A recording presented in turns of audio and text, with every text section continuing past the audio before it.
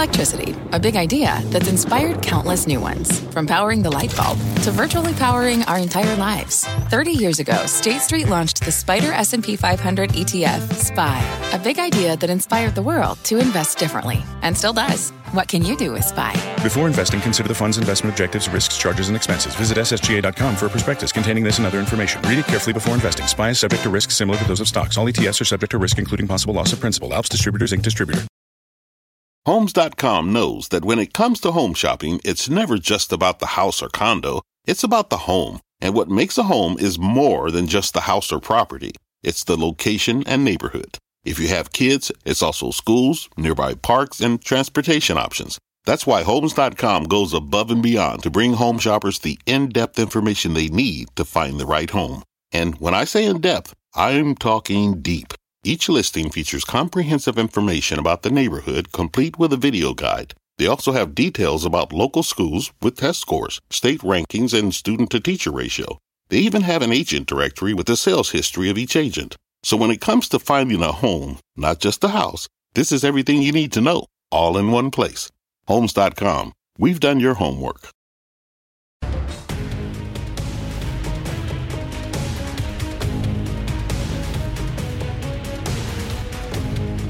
All right, what we have right now is a market in sell-off mode. As you can see here, things have gone all kinds of sideways, with the Dow losing about 1,000 points overall.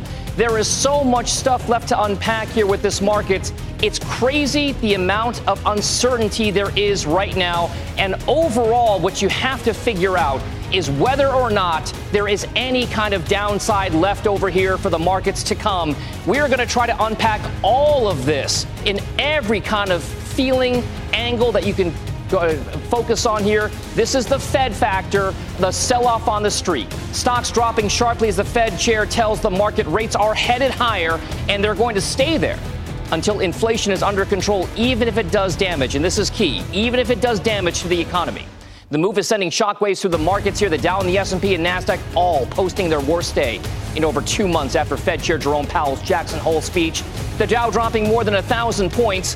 The NASDAQ down nearly 4%, and all three indexes going negative for the month of August. Every sector in the S&P was lower today, and tonight we will drill down on those moves and the potential fallout coming up. Recession fears have Wall Street on edge, of course, and why one analyst says the worry is warranted. Plus, Jim Cramer breaks down what Powell's message means for your money. And will the Fed's rate hike crush the consumer? It's the bedrock of our economy. After a 2-year shopping spree, we'll find out if they are checking out, so to speak. I'm Dominic Chu. Jim Cramer is off tonight. So let's start now with the sell-off on Wall Street. The Dow and the S&P 500 and NASDAQ each pulling back dramatically so, following Fed Chair Jerome Powell's Jackson Hole speech. Now, it's signaled another big interest rate hike may be weeks away, and stocks are losing their gains for the entire month of August. Here for the hour, our resident Fed expert, Steve Leisman, senior economics correspondent, and he joins us now from the stunning Jackson Hole, Wyoming. Steve, I'll send it over to you.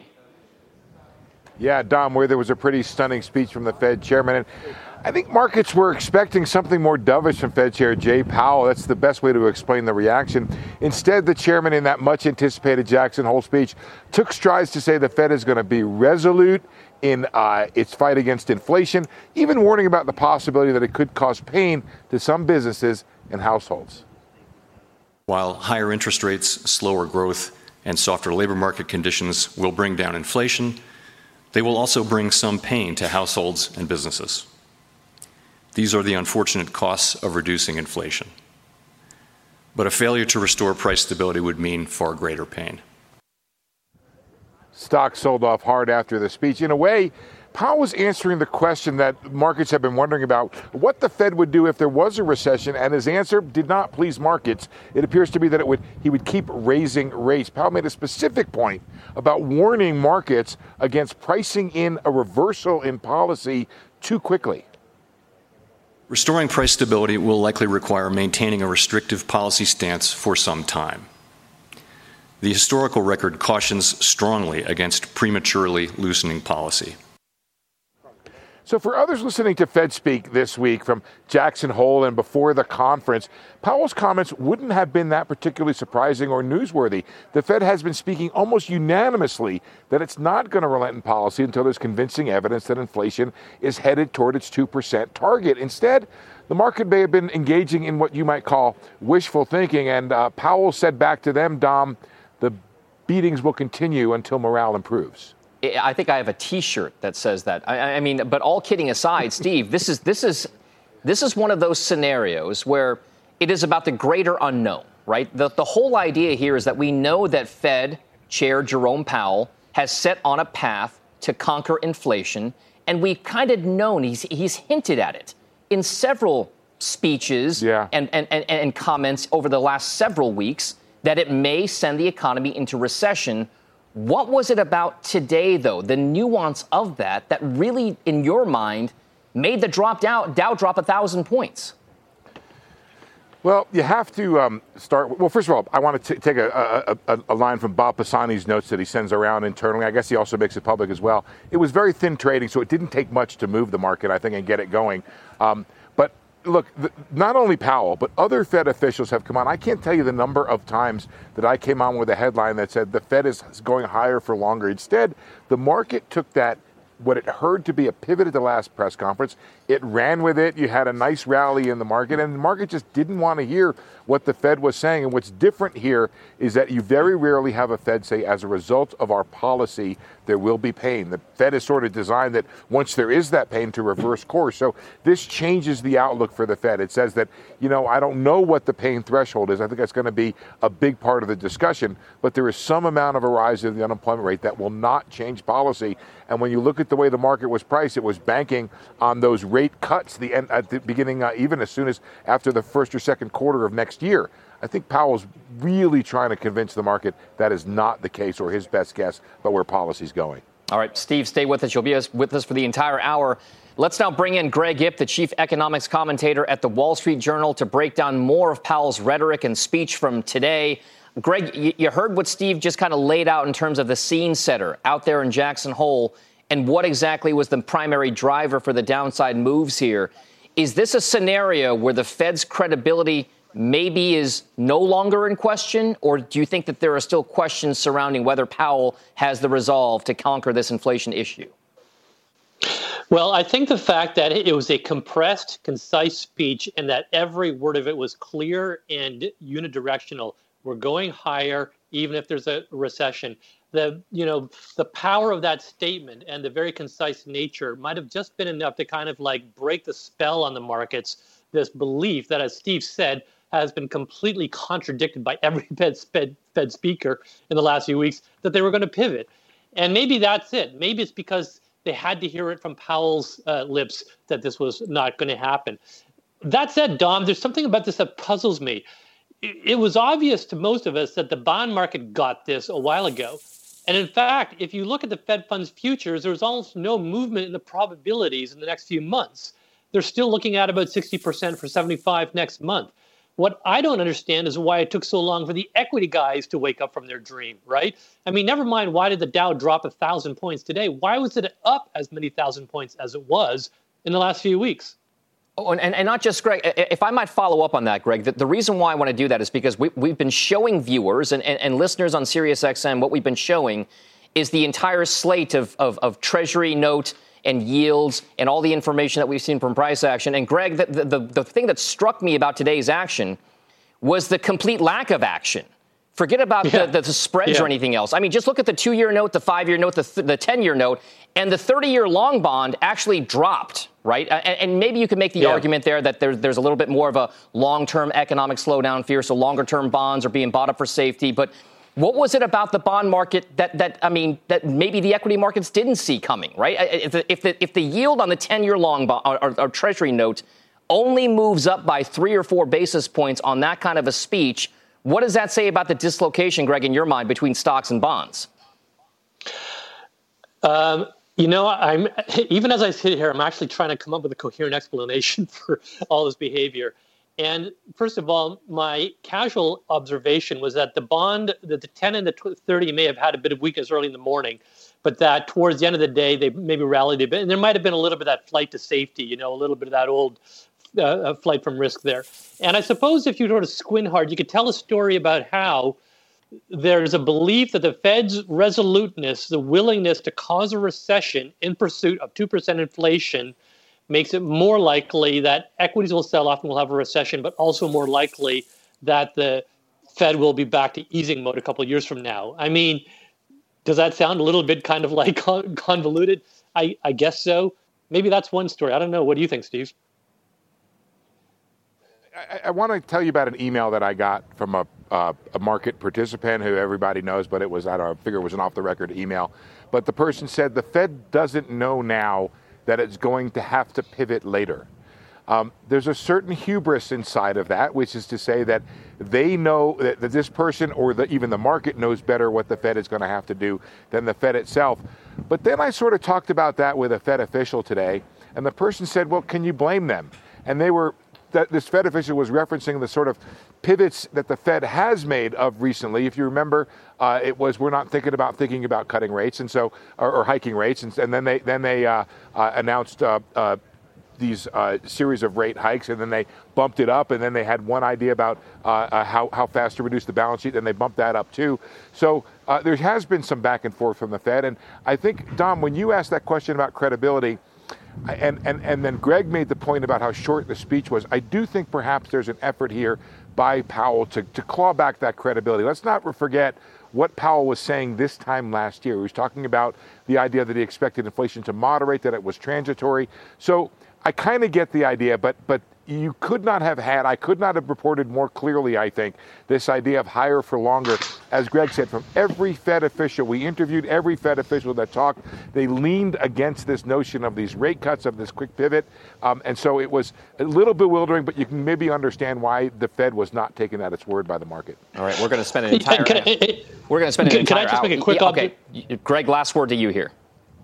Sure. So I think going to that comment, Steve, that you said the Fed doesn't know it has to pivot, there's a Hall of Mirrors factor here, which is the more the market rallies, the easier financial conditions get, the more the Fed has to tighten. So the stock market doesn't realize it, but the stock market selling off the way it did is a necessary but not sufficient condition for the Fed to eventually pivot. All right, we're going to spend the rest of this hour trying to unwrap all of those themes that we just talked about. Greg Ip, thank you very much. Steve, we'll see you in just a bit as well. Now, markets are reacting, of course, negatively to Fed Chair Powell's hawkish stance during the Jackson Hole remark, as you just heard, with the Dow ending the day down over 1,000 points. And technology was the hardest hit sector. The major averages now, by the way, down over 4% for the week. And now the question for investors is, what happens to stocks if and when rates stabilize? So let's talk that with Simeon Hyman. He's the global investment strategist at ProShares Advisors. Simeon, I mean, you're here with us in studio. You've kind of watched the day play out. What was it about the price action today, especially in the last maybe hour and a half or so of trading, that really struck you? You just said something very important just a couple of minutes ago. Nothing happened in the bond market today. This was about a wake-up call for the equity market, because rates have already been moving for over a month now. The yield on the 10-year Treasury has already gone up more than 50 basis points. And so it was, in effect, the stock market catching up to that.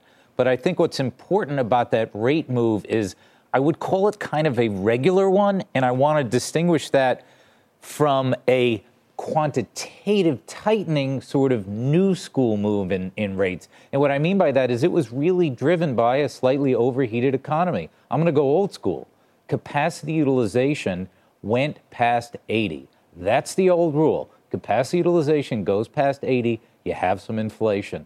And what you see in the equity markets is the regular outperformance of things that typically outperform when rates rise.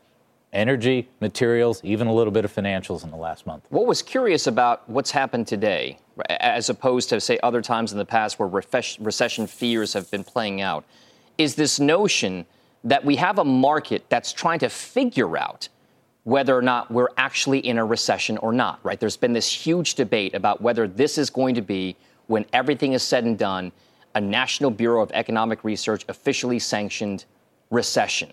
In your mind, does the equity market feel as though we are not in a recession right now? And if we do have a recession, true to what Powell said, that he would battle inflation, and if we go into recession, so be it, is that the reason why stocks fell as much as they did today?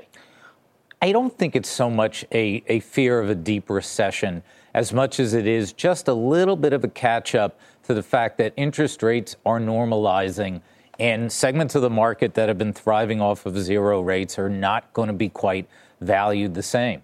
You know, the risk of recession is a deep recession, I think, is still relatively low. A mild recession or whatever we're having right now. But, you know, we know the job market's very strong. But also, if you think about the things that could cause a deep recession, you know, we don't have unions like we had in the 70s. So sticky wages, if we cross our fingers, might not be as big of a deal. And I'll throw one more thing out. We could have a little bit of a boost, at least domestically, from almost a little smidgen of like a post-World War II impetus, because Europe's in such disarray from the, sadly, the war itself, but also, of course, the sky-high price of natural gas and other natural resources. We could have a little bit of a domestic opportunity here. You brought up valuations, and speaking of that opportunity, right, the interest rate story plays importantly into the valuation story, which plays importantly into the repricings, perhaps, that we're seeing taking place in real time right now. In your mind, is the market for stocks right now, from a macro index level basis, appropriately valued given the interest rate outlook and inflation outlook over the next 1, 3, and 5 years? I think the answer is yes, but as an old mentor of mine used to say, if it's right on average, that's like having one hand in boiling water and another hand in a bucket of ice. And so what does that mean? But yes, if we're trading at 17 times 2022, with interest rates at this level, 20 times is fair. So the market's pricing in a little bit of a miss. We haven't had a miss yet. But when you think about that sort of dichotomy, there's two places of the market that are risk. Of course, we know that stocks where the revenues are so far out in the future are a little bit more sensitive. But I think one place that some folks are getting it wrong is thinking that it's safe to be on the really cheap side. And the problem with the really cheap side is you say, well, that's low duration. Except what you really mean is no growth. And if there's no growth, then you're a fixed coupon bond and you're really exposed to rising rates. The thing in the middle are quality stocks that can increase their margins. As an example, the S&P 500 dividend aristocrats expanded their margins in Q1 and Q2. So either one of those extremes, you know, the hand in the fire and the hand in the ice are perhaps at risk. But if you can keep up with inflation and keep your margins, that may be a place that's an attractive place in the equity market. Interesting thoughts for sure. Simeon Hyman, ProShares, thank you very much. We appreciate it. Thank you. All right, don't go anywhere because this CNBC special, The Fed Factor, is just getting started. Keep it right here. Tonight, will a looming recession eat away your savings? We discuss. Plus, one cohort doesn't mind rising rates. How to play the big banks. And don't start your weekend without hearing Jim Cramer's take. That and more, next on CNBC. Fact. Running a business is not getting easier on your wallet. With higher expenses on materials, employees, distribution, and borrowing, everything costs more.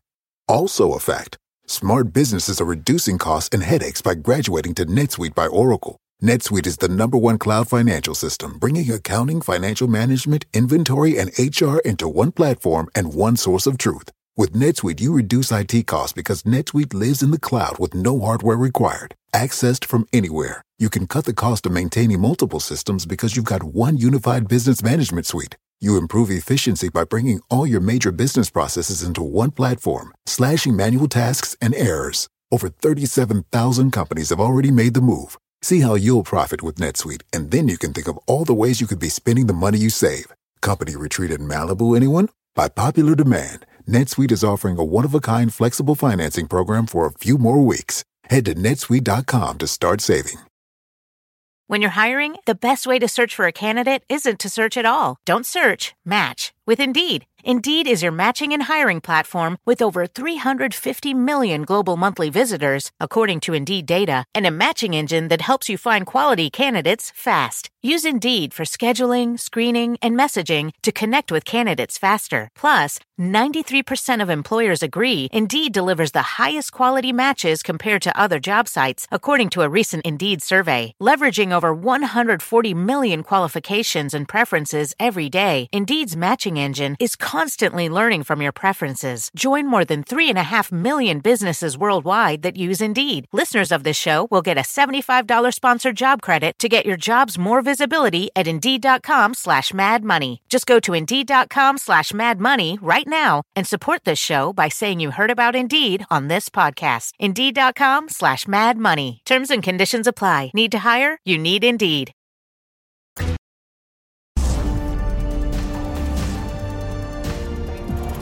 Welcome back to the show. Take a look at the yield on the 2-year Treasury note, which is most driven, you can argue, by Fed policy. It popped today following Powell's remarks. So could this be a signaling that a recession is possibly looming? Let's bring in now Wells Fargo chief economist Jay Bryson, also economist Dambisa Moyo, who's in Jackson Hole with our own Steve Leisman. Steve, I'll send it to you. Yeah, thanks, Dom. Dambisa, I want to just talk about that 2-year that you heard Dom talk about. 340. So let's just remember what the 2-year is to economists. It's the average of the funds rate over a 2-year period. It seems like the message is getting across, at least in the bond market and maybe today in the equity market, that to settle in for the long haul here. This is not something that's go away quickly. If 340 means the Fed funds average will be that over a 2-year period. Yeah. So look, I think one of the things, very fortunately, being in the room, it was where it was happening this morning. It was patently clear. We're not going home anytime soon. It seems to me that there's a full recognition that we have an inflation problem, both on the demand and the supply side. And the fact of the matter is that I think Chairman Powell was very clear that they are going to be very aggressive. As I was saying to you during the break, I went in thinking 50 to 75 basis points in September. I'm leaving the meeting thinking 75. But how did you feel when you heard what he was saying? It was pretty stark. I think there's been a lot of ambiguity over the year, transitory and temporary, whether it's permanent or temporary, et cetera. Right. Lots of debate, but this was patently clear. There's no doubt about it that they are on a path of raising rates. There are going to be some casualties. I think it was very clear that there's some costs associated with this, but on balance, the lost growth from a possible recession vis-a-vis taming inflation, they're erring on the side of taming inflation. I haven't heard a Fed official say, because of our policy, there is going to be pain. It's a new thing. So what do you think the equity market heard today that it hadn't heard before? And I say that as a reporter who has reported that over the past 3 weeks, the Fed has continuously said higher for longer. Yeah. Why wasn't that message already incorporated by the market? You know what? I think it was the brevity of the speech. And, Chairman Powell was very clear that the speech was going to be relatively short. I think it was. And he was very clear that this was not going to be sort of a 50, 75, 50, 25, 25, and then stop. I think it's very clear that nobody's going home until it's done. And I think that was a message that perhaps the markets hadn't fully appreciated before. Dom, you want to bring Jay into the conversation? Absolutely. I'd love to kind of bring Jay in on this as well. So we've got the color, Jay. You heard Dambisa and Steve kind of lay out what they heard in the room, what was going on at Jackson Hole. Is anything that you're seeing in the bond market right now telling you something where we are going to see a recession in the next 3, 6, 9, 12 months? Yeah, so if you look at the yield curve, the difference between the 2-year rate that Steve referenced at 340 and the 10-year now around 3% or so, that's been inverted now for a number of weeks. And normally before a recession, that inverts, and it usually doesn't invert to this extent. So I think the bond market is sending a very clear signal that a recession is certainly a very good possibility at this point. So if you wouldn't mind, Jay, if we take a look at the way things have shaped up right now, I mentioned we were speaking with Simeon Hyman just in the block before this one about whether or not there is a recession right now. It's been a hot topic, not just on Wall Street, but of course on K Street and on Main Street. Is it a recession right now? And could it get worse if it's already in one right now? So to your first point, I don't think we are in a recession right now. 2 years from now or whatever, when the NBER gets around to dating the recession, I don't think they're going to say it started in the summer of 2022. I think it's going to be later. One of the big indicators that I would look at here would be the labor market. The labor market is very strong. Maybe the employment numbers are overstating it right now, but in some sense, I don't think you're going to get big revisions there. I think when you look later on, though, in this year, as the Fed continues to raise rates, as financial markets continue to tighten, as inflation stays high and eats away disposable income, I think that's when you start to get the downturn later this year. I want to throw this question to both Dambisa and the Jay. I think the new question we have to answer is, how much pain is the Fed willing to abide? Are we talking about a 2 percentage point increase in the unemployment rate? Are we talking about, I don't personally think this was a recession. I think you've had too much job growth, even too much personal consumption to have called it a recession. I think most of the indicators that the NBER would look at are not ones that would speak of recession yet. But how much pain would the Fed abide, do you think, before it would cause it to reverse course? Yeah, I think it's hard to calibrate. The truth of the matter is that, if you look in a number of corporates, I happen to serve on corporate boards, and if you look at the consumer is definitely getting weaker. We know that we are at record levels of debt. We know the story regarding real wages. And again, from the Fed perspective, although the mandate is a U.S. mandate, if you start looking beyond the U.S. and start thinking about the global picture, to me, it was very clear that there's a lot more sort of acceptance that there's going to be higher inflation and therefore much more aggressive reaction. So I think that they are willing to go much more aggressive. I would say higher rates and longer. Jay, could you answer that question, but also the idea of whether or not when the Fed chair says expect some pain out there, does that change your outlook for where the Fed might go? Well, not really, Steve. So maybe we would ratchet up our forecast a little bit in terms of the rate hikes that we have in there, but I don't think we're going from, a 4% terminal rate to a 7% terminal rate unless inflation gets a lot stickier from here. But in terms of how much pain the Fed is willing to put on the economy here, in some sense, I think the so-called Fed put is gone, at least for the time being. They're not going to bail out the stock market at this point. And I think a good place to start to look at would be the 1990-1991 recession. Inflation was ramping up by the end of the 1980s. The Fed was raising rates at that time. That recession we would call it a relatively modest sort of recession, peak to trough decline in real GDP of about 1.5%. I think that's kind of what you would be looking at here. And I think that's what the Fed would be willing to tolerate. All right, Dambisa, we're going to give you the last word here. So Jay, hold on 1 second. Okay, so we have to get going here, but Dambisa, I want to stick on something that you mentioned before. You serve on a number of corporate boards right now. What is the conversation like in the boardroom in corporate America about whether or not this is a dire situation or not for the U.S. economy? So for the U.S. economy, clearly, I wouldn't say it's dire. I think most of the corporations in which I'm involved, and generally not just the ones I serve on boards, are global corporations, and the global picture is definitely worrying. Low growth, high inflation, geopolitical considerations, deglobalization. It is not a good picture. And in that respect, I think we have to take on board, real reassessments of allocating capital and how we should be thinking about the future. Sounds pretty conservative to me. Dambisa Moyo, thank you very much. Jay Bryson, thank you as well. Steve, we'll see you in just a few moments here. We'll be for the rest of the hour here. Still ahead on the CNBC special, The Fed Factor. Is it time to change your investing playbook after the market sell-off that we witnessed today? In this environment, everything could be different, including when it comes to buying bank stocks or others. We'll break down how the approach to the sector could change given the rate outlook. And as we head out to break here, take a look at the 10-year Treasury note yield that we just mentioned during the last segment, climbing above 3% for the first time in about a month earlier this week. Those yields, interest rates, a key part of this story. We'll be right back.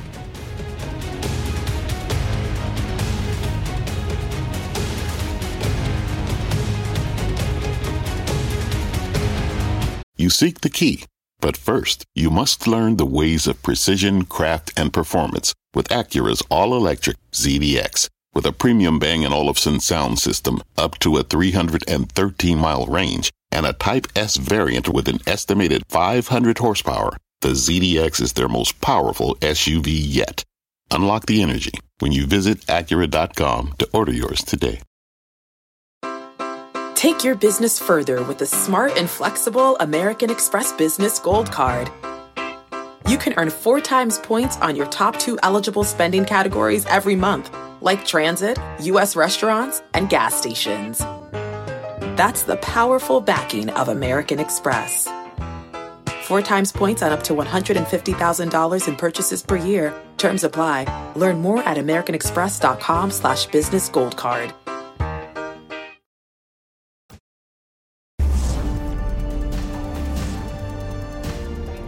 Welcome back to the CNBC special, The Fed Factor. Financials, of course, in focus as Fed Chair Jerome Powell says that higher interest rates will persist for some time. Now, on the surface, this should be good for news for the bank stocks overall, but our next guest says the Fed's policy could be a little bit more of a double-edged sword. So joining us now is Gerard Cassidy, the managing director and head of U.S. Bank Equity Strategy at RBC Capital Markets. Gerard, we often turn to you for outlooks and insights on the banking sector. Interest rates are a big part of that discussion. So did anything about Fed Chair Jay Powell's speech today change the outlook for banks for you? No, it didn't, Dom. In fact, when you take a look at what he said, we were expecting, of course, the Fed to continue to move on rates, probably bringing the Fed funds rate to somewhere between 3 and 4% by the spring of 2023. And I think that's what we heard today. Now, what was interesting to us, though, was his comments about keeping the rates elevated around the, wherever they end up, let's say 4% for a period of time. And that's actually quite positive for the banks because for the last 15 years, with the exception of 2017 and 18, we've had a very low rate environment, and it's been very tough for the banks. Now, with the higher rates, that should help their net interest revenue growth. Why is it in your mind, Gerard, that these bank stocks have been as relatively unloved as they have been over the last, I would say, several years at this point? Yeah. Well said, Dom. I would say the recent, last year they had a great year. They clearly outperformed the market, up 30% in 2021. This year, unfortunately, underperforming the market, down year to date, let's call it 17, 18%.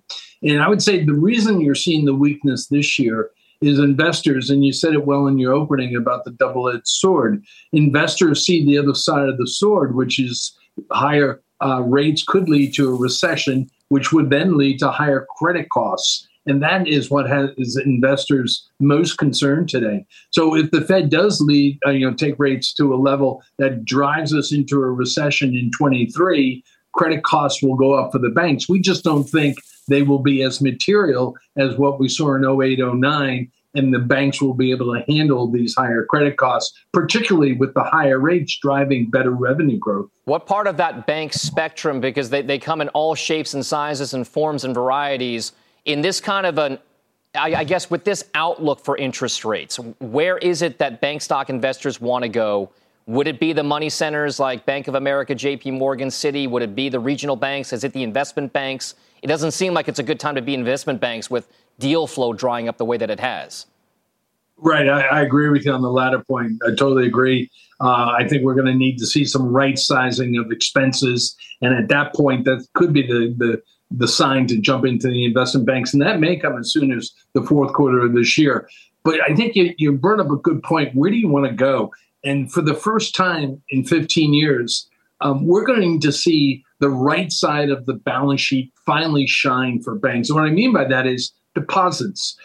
Deposit rates and funding rates for 15 years, with the exception of 17 and 18, have been very low. Banks have had many places to go to get low-cost funding. That is no longer the case. So the banks with the good, strong core deposits, what I like to call grandma and grandpa deposits, those are the deposits that will shine, because if Fed funds rates, let's say they top out at 4% next year, and you lay on top of that 3% for a primary loan, that's a 7% yield. And if you've got a large mix of funding coming from core deposits with costs, let's say 1%, you're going to have very wide spreads versus the banks like a Bank of New York, which is a custody bank. Sure. They have to pass on all those deposit costs or rates to their depositors, because their depositors are not mom and pop. They're financial institutions. All right. An interesting outlook for banks for sure. Gerard Cassidy at RBC Capital Markets. Thank you. Have a good weekend, sir.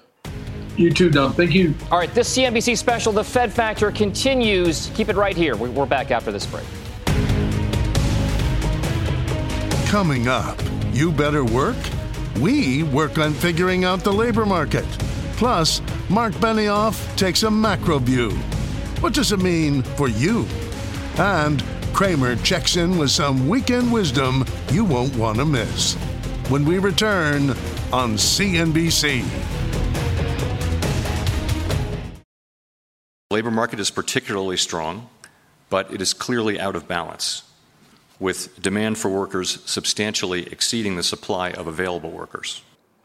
All right, that was Fed Chair Jay Powell earlier today giving his view on the labor market. That area of the economy has kept the Fed on its toes, on edge, you could argue, for recent months, and it's one of the key gauges that the Fed is watching as it lays out its interest rate path.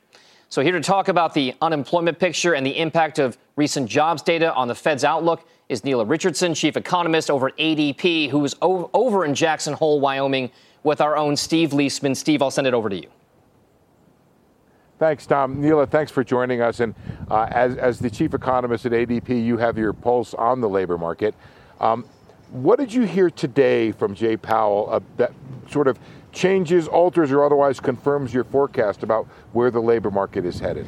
I think the reality of the labor market is slower job gains in subsequent months. One of those reasons is just an effect of being at parity with those 2019 levels. We're not going to see blockbuster job gains month after month now that we are at the levels we were basically in 2019. Pardon my interrupting you, but yeah. I've been a little skeptical because that's what they said was going to happen last month, and we did another 500,000. Yeah.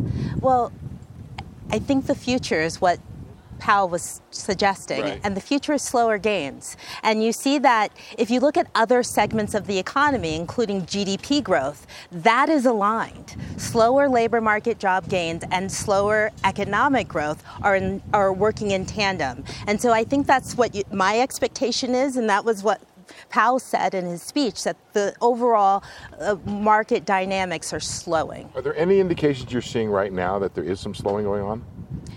Well, we'll find out that on Wednesday when ADP releases its new national employment report. And I think that will be a great private sector view, a new independent indicator of where the labor market is heading. I want to talk about that in just a second. Let me come back to this idea. So far, the labor market's been strong. We did, as you just said, recover all the jobs that we lost in the pandemic, or from the decline from the pandemic. And then plus some, because the government just added back 500,000 jobs that it appears to have not counted the first time around. Isn't there an argument that, given that the economy is bigger, we could actually should have stronger employment? Well, what we're not counting is all those jobs that would have been created had there not been a pandemic. Right. And there's been a lot of estimates on that. Some economists say as many as 5 million jobs would have been in the economy that are not there. So, it's hard to show the counterfactual, but we are treading water in line with 2019. That means there are some missing job gains, no matter how you slice it. Real quick, Neela, there is this thing you're coming out with on Wednesday. It's a new and revamped ADP report. I think it's going to be very important. Give us the 40-second elevator pitch or less of what's in it. I'm happy to. It's an independent private sector look at job gains based on ADP client sample. And it's not just about jobs, because workers and firms care about pay. So in addition to job changes, we're going to look at pay increases and pay growth, which feeds right back in inflation, and why we're here at Jackson Hole. You're not going to try to model anymore the BLS number. This forecast. is going to be raw data from ADP. ADP scale and breadth with over 25 million workers has the power to have an independent outlook. Don, mark your calendar on that. That'll be Wednesday morning. We'll be reporting that new ADP report. And I think it's an important one to watch for the markets. Absolutely. I mean, I think everybody's clamoring for data points all over the place. Neela, thank you very much. Steve, we'll see you later on in the show. All right. The overall retail sector, though, is also getting hit hard by these interest rate increases. And U.S. consumer spending barely rose in the month of July as inflation hit historically high levels. So how is the consumer actually faring? For that, we turn to Jason English, Managing Director of Goldman Sachs Global Investment Banking and lead equity analyst covering things like packaged food, also household and personal care products as well. Jason, we turn to you because this is important. This is, you could argue, the bedrock of the U.S. economy, and that is the consumer and their spending. take us through whether or not the consumer is in a good place given the inflationary environment that we've seen and the interest rate hike path laid out by Fed Chair Jerome Powell earlier today. Sure. Hey, thanks, Don. Thanks for having me.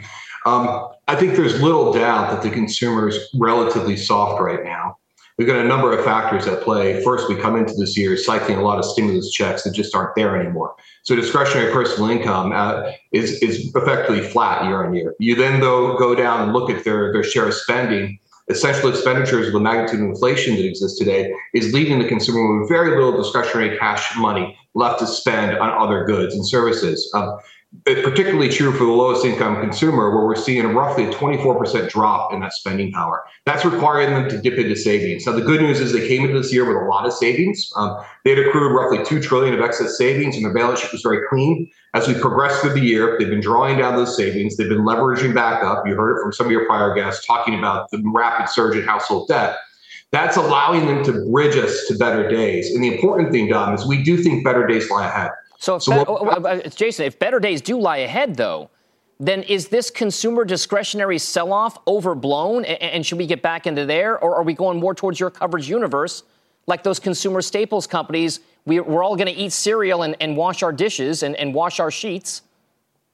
Yeah, great question, Tom. Coming into this year, no doubt, staples were a great place to be. Mutual funds were the most underweight the group they've been in a decade. They were effectively stocked into the group. It's been a great place to be. The discretionary sector has sold off. We do think the consumer is going to weather the storm and come out in a better place next year. We think there's some really good opportunities on the discretionary side. So I'd rather be leaning into that side than leaning back into the defensive staple side.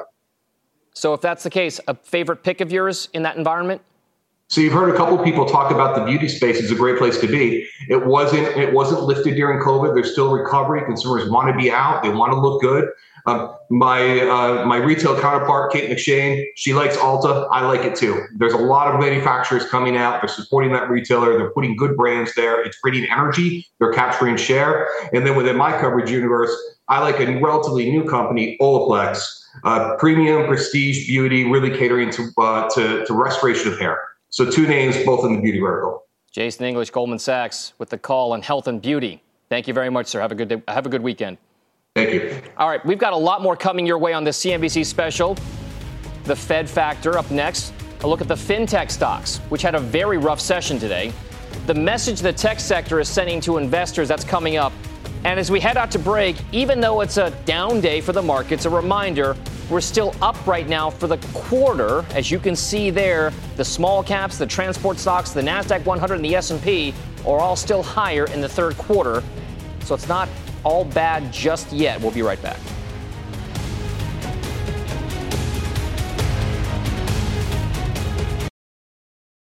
Measured economic environment. Everyone is trying to assess what's going on. How do they position themselves for this new economy? It's a new day for many companies. All right, that was Salesforce CEO Mark Benioff on Mad Money earlier this week. Now, that stock, Salesforce, CRM's the ticker, is down 10% for the week. Hawkish comments from Fed Chair Jerome Powell, sending all 11 sectors, by the way, in the S&P lower today, with tech getting hit the hardest.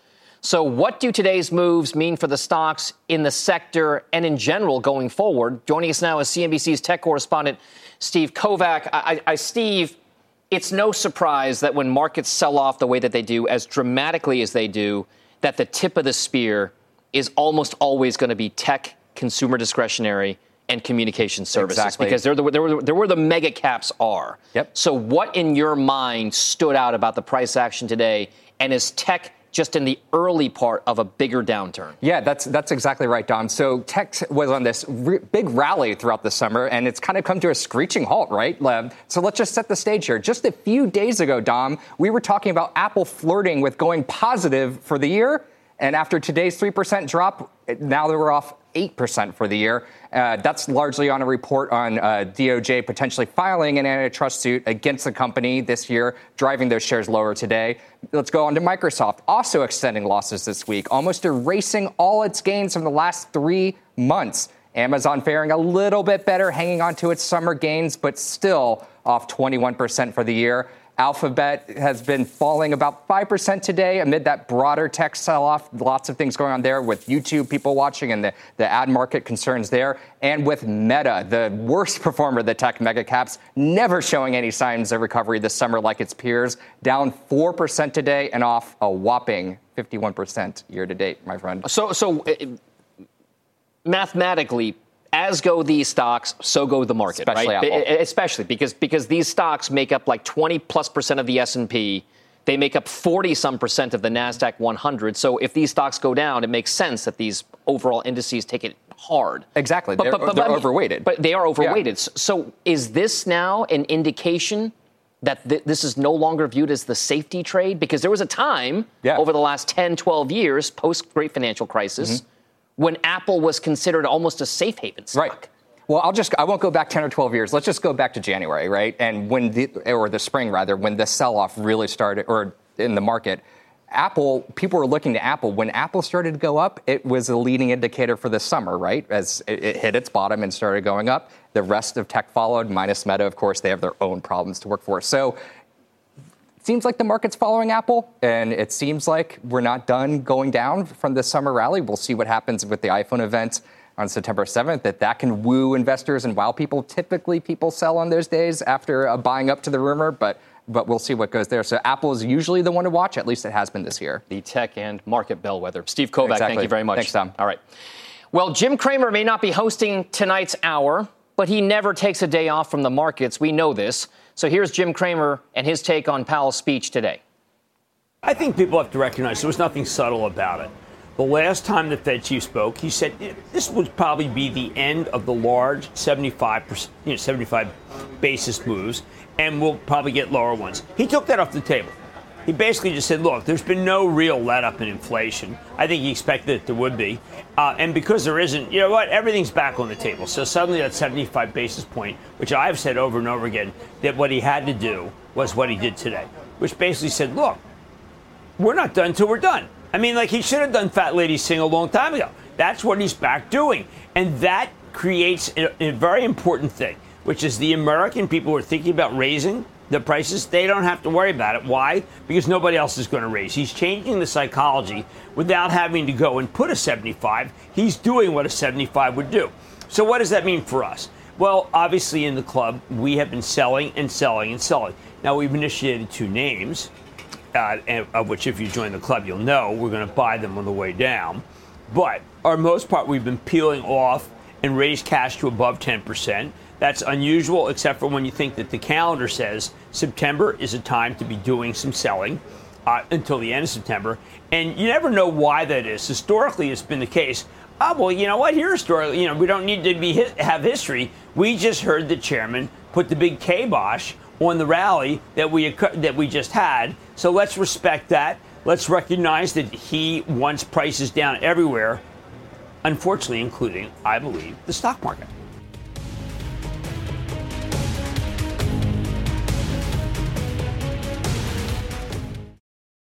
All right, welcome back to the show. Steve, let's bring you back into the conversation. Let's put all of this into context. What was your key takeaway from this part of the Jackson Hole Symposium? Look, my best guess is I don't think Jay Powell is happy that the market fell 1,000 points today. I don't think that's his intent. But I think if the upshot of this is that the markets now understand that the Fed is more serious than it previously thought about bringing down inflation, if the market now is disabused of its belief that the Fed is going to raise rates only to turn around and cut them right away, then I think Jay Powell would be pleased with the outcome of his speech today.